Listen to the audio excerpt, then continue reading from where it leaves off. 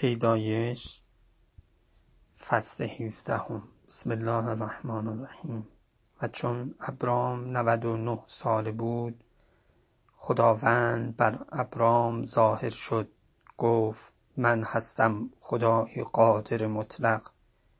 پیش روی من بخرام و کامل شو، و عهد خویش را در میان خود و تو خواهم بست، و تو را بسیار بسیار کثیر خواهم گردانید. آنگاه ابرام به روی در افتاد و خدای به وی خطاب کرده گفت اما من اینک عهد من با توست، و تو پدر امتهای بسیار خواهی بود، و نام تو بعد از این ابرام خوانده نشود، بلکه نام تو ابراهیم خواهد بود.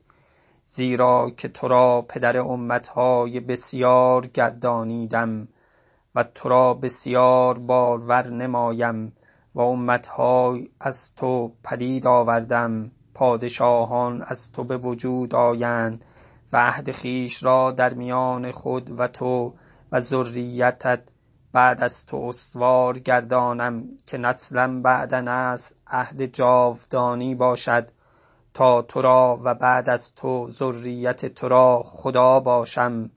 و زمین قربت تو یعنی تمام زمین کنعان را به تو و بعد از تو به ذریت تو به ملکیت ابدی دهم، و خدای ایشان خواهم بود.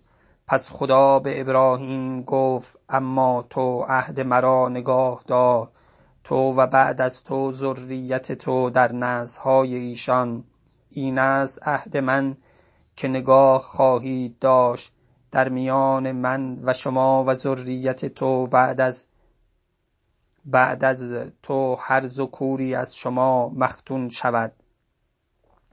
این است عهد من که نگاه خواهید داشت در میان من و شما و ذریت تو بعد از تو هر ذکوری از شما مختون شود، و گوشت قلفه خود را مختون سازید، تا نشان آن عهدی باشد که در میان من و شماست. هر پسر 8 روزه از شما مختون شود، هر ذکوری در نسل‌های شما، خواه خانه‌زاد و خواه زرخرید، از اولاد هر اجنبی از ذریت تو نباشد. هر خانه‌زاد تو و هر زرخرید تو البته مختون شود، تا عهد من در گوشت شما عهد جاودانی باشد. اما هر ذکوری نامختون که گوشت قلفه او ختنه نشود، آن کس از قوم خود منقطع شود، زیرا که عهد مرا شکسته است. و خدا به ابراهیم گفت اما زوجه تو سارای، نام او را سارای مخوان، بلکه نام او ساره باشد، و او را برکت خواهم داد، و پسری نیز از وی به تو خواهم بخشید. او را برکت خواهم داد و امتها از وی به وجود خواهند آمد، و ملوک امتها از وی پدید خواهند شد. آنگاه ابراهیم به روی در افتاد، بخندید و در دل خود گفت آیا برای مرد 100 ساله پسری متولد شود و ساره در 90 سالگی بزاید؟ و ابراهیم به خدا گفت کاش اسماعیل در حضور تو زیست کند. و ابراهیم به خدا گفت کاش که اسماعیل در حضور تو زیست کند.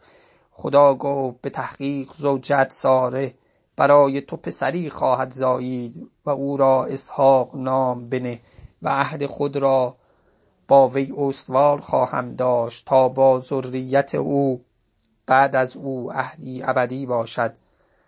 اما در خصوص اسماعیل تو را اجابت فرمودم، اینک او را برکت داده بارور گردانم، و او را بسیار کثیر گردانم.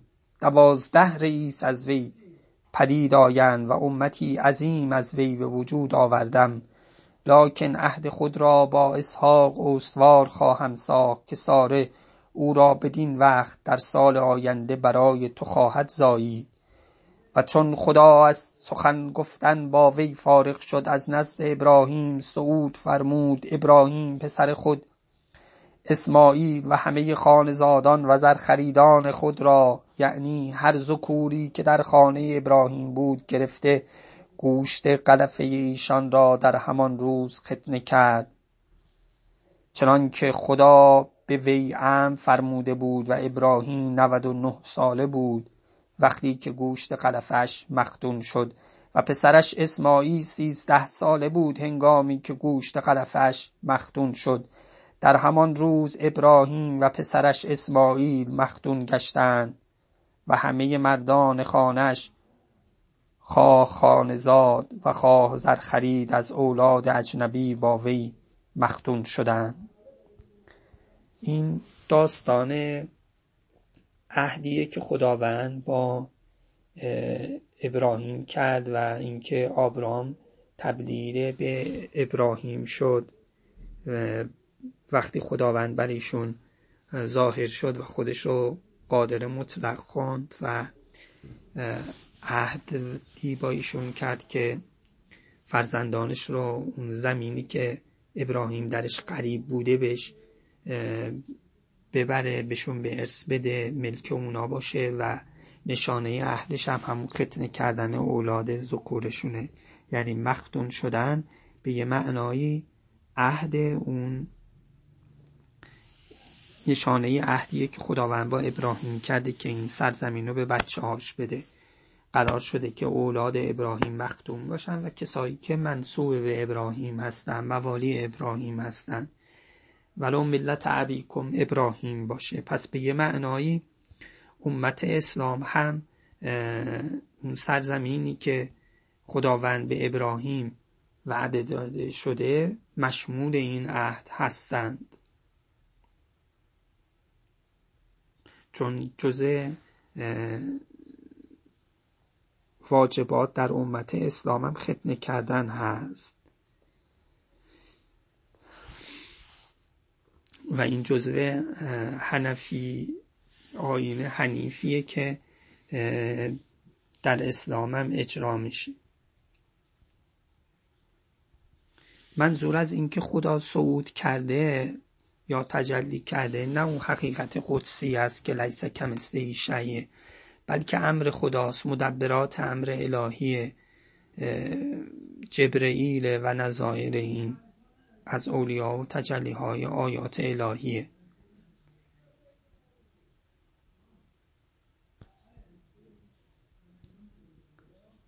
چنانکه در فصل‌های گذشته که اومد خداوند در میان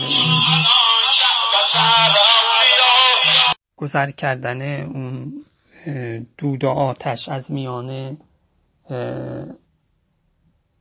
قربانی هایی که ابراهیم اون چند تا حیوان را گوساله 3 ساله و قوچ و بز را کشته بود میتونه ناظر به همین معنای تجلی الهی باشه، چون به یه تعبیری در قرآن اومده، در تورات هم اومده، گاهی میفرماد اون تجلی در دودهایی هست، در غمامی هست، در ابرهایی هست.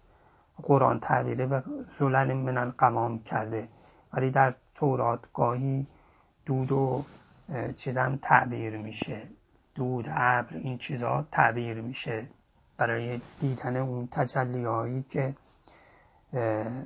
افراد تجلی‌های الهی را دیدن، که البته تفاوت در تعبیر هم میتونه ناظر به اون حقیقت دینی باشه که اون قوم یا اون شخص داره.